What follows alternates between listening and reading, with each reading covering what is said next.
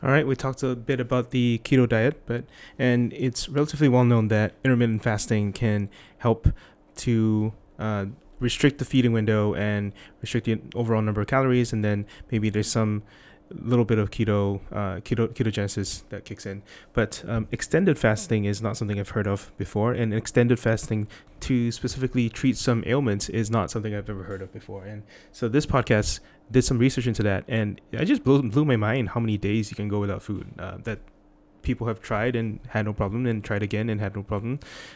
It, I think, is a function of pure willpower there, but also it seems like the body can heal itself while it's not trying to eat. When did we start seeing fasting not just as a spiritual practice, but also as a medical treatment? It really began with the ancient Greeks, specifically the Hippocratic writers 2,400 years ago. There's a body of about 60 texts associated with Hippocrates, who probably wrote very few, if any of them. They're the work of his disciples and family. But whoever wrote them, they're remarkable because they're the first to say, disease isn't caused by supernatural phenomena. It's not caused by evil spirits and so on. Diseases have natural causes that we can try to understand and can sometimes treat.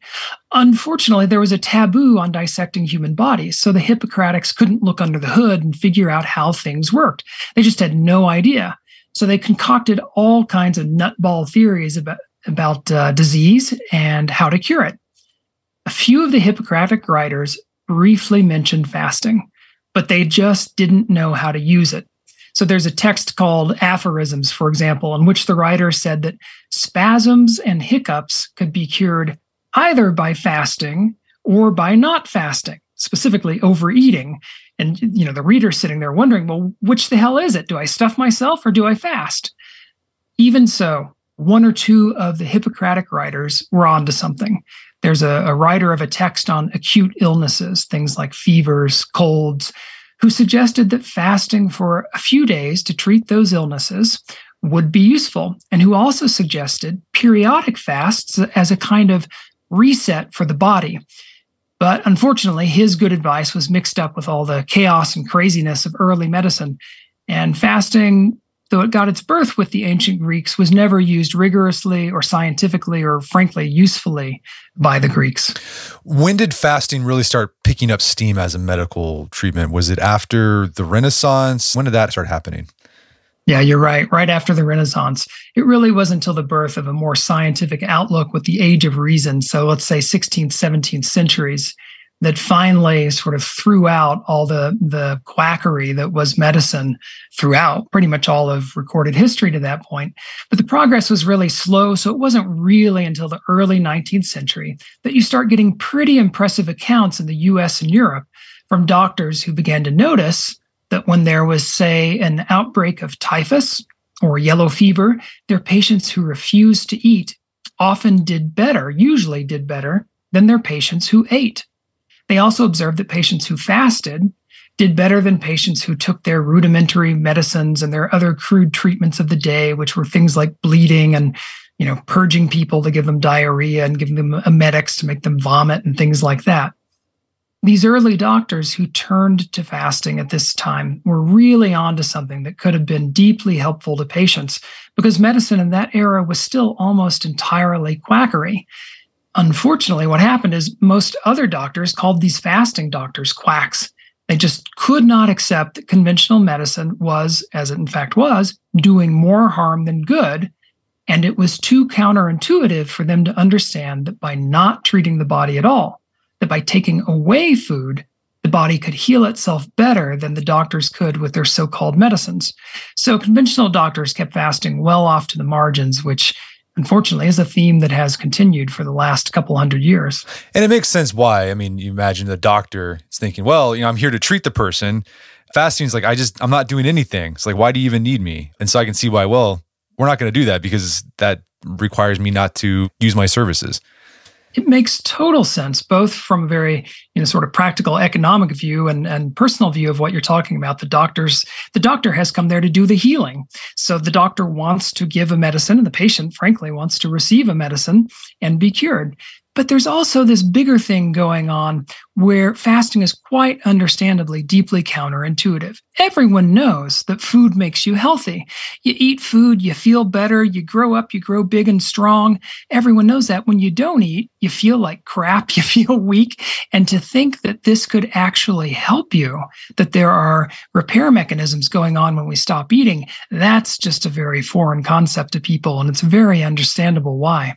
So in the 19th century, you had some doctors experimenting with fasting as a medical treatment. But what was happening too in the culture, there was just people, regular folks, who were just kind of doing individual experiments on themselves to help them get better. And then fasting also became kind of a sort of like now it was kind of like a fad. Like people were seeing each other doing fasting, and I want to see if I can up this guy. And there's this guy you start the book of, Henry S. Tanner. Tell us about this guy and what influence did he have on bringing fasting to the wider culture? Yeah, he is the father of modern fasting for sure. Henry Tanner was what was called an eclectic doctor, which would be something like a naturopath today. And he had experimented on himself with fasting for a few days and also with his patients.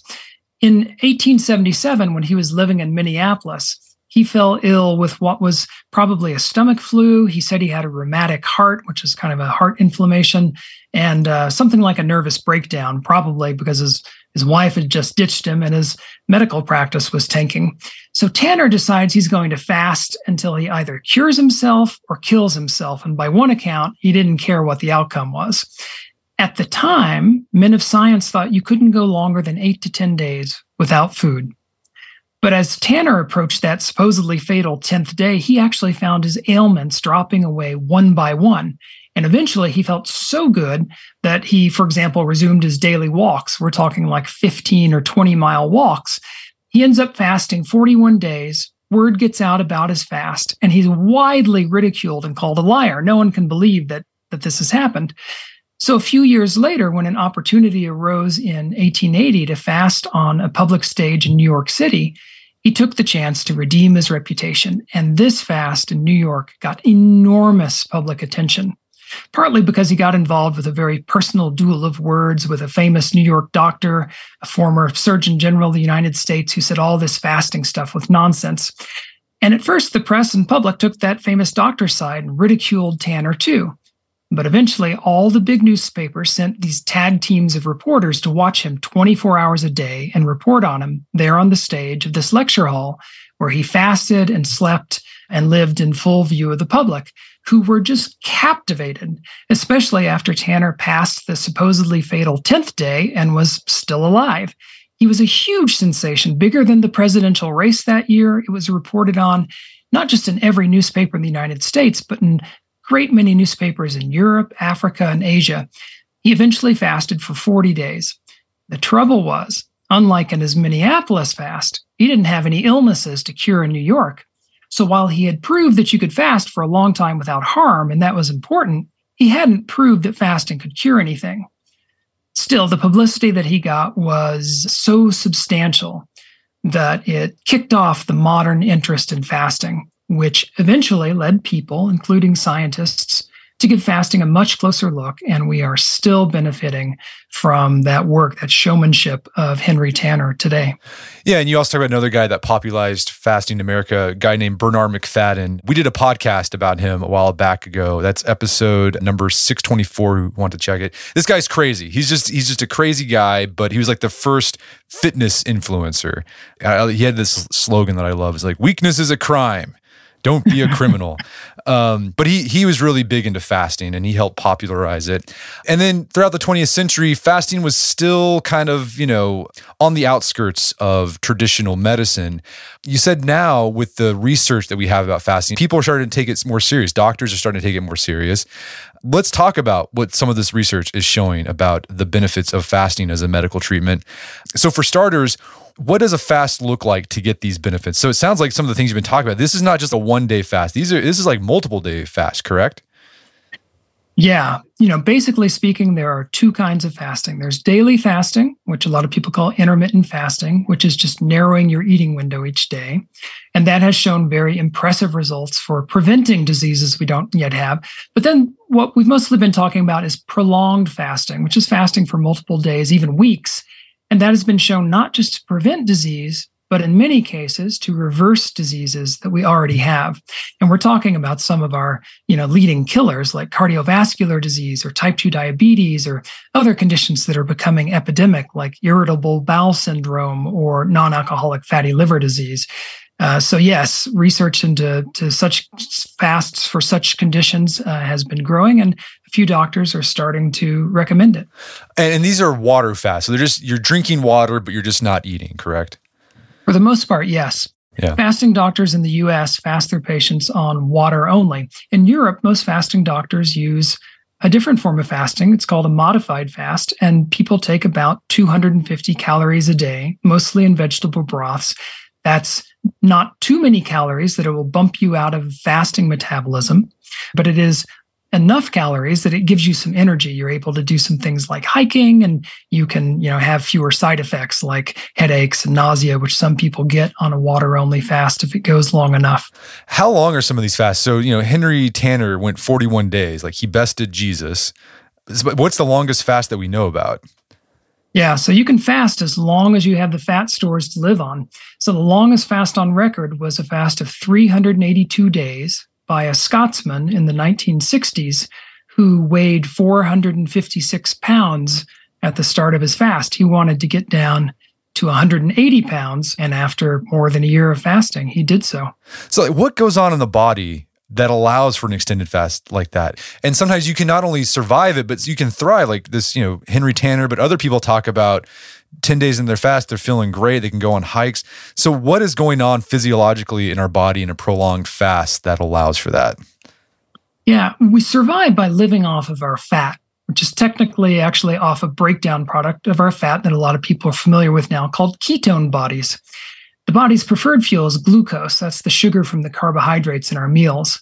But when we go without food for long enough, the body will shift its metabolism so that it can run on ketones. And in some respects, the body may even actually run more efficiently on ketones. As it does so, the body turns on, when it gets into this fasting metabolism of ketosis, it also turns on a bunch of repairs, and these are partly responsible for what allows us to thrive while fasting. See, our bodies are these marvelous self-healing machines. They're constantly making repairs all the time in our cells to spare us from disease, but they usually make these repairs only at a very low rate because they're so busy most of the time doing all the other things that make up our lives. And one of the biggest tasks is digesting our food each day, processing the nutrients from that food, and putting the nutrients to work in cells all over our bodies. But when we give our bodies a break from that immense labor, evolution has endowed our cells with these beautiful mechanisms that take advantage of the rest to ramp up cellular repairs. These are repairs like patching up more damaged or miscopied DNA, which, if not fixed, could cause disease, and increasing the recycling of cellular parts that have gotten worn out and could also cause disease if not fixed, or increasing the antioxidants in our bodies that wipe out the free radicals that can damage our cells. When these repairs go on during a prolonged fast, we see immediate, very healthy changes. High blood pressure drops and starts to normalize. People who are insensitive to insulin grow more sensitive to it. The repairs that I'm talking about do happen on the daily fasts with the narrowed eating window each day, but they really happen with prolonged fasts of a week or multiple weeks. All right, I had to cut that off, but there was a really good discussion about the Minnesota prison experiment. Google for images of that if you're interested, but also be warned that the images can be pretty graphic.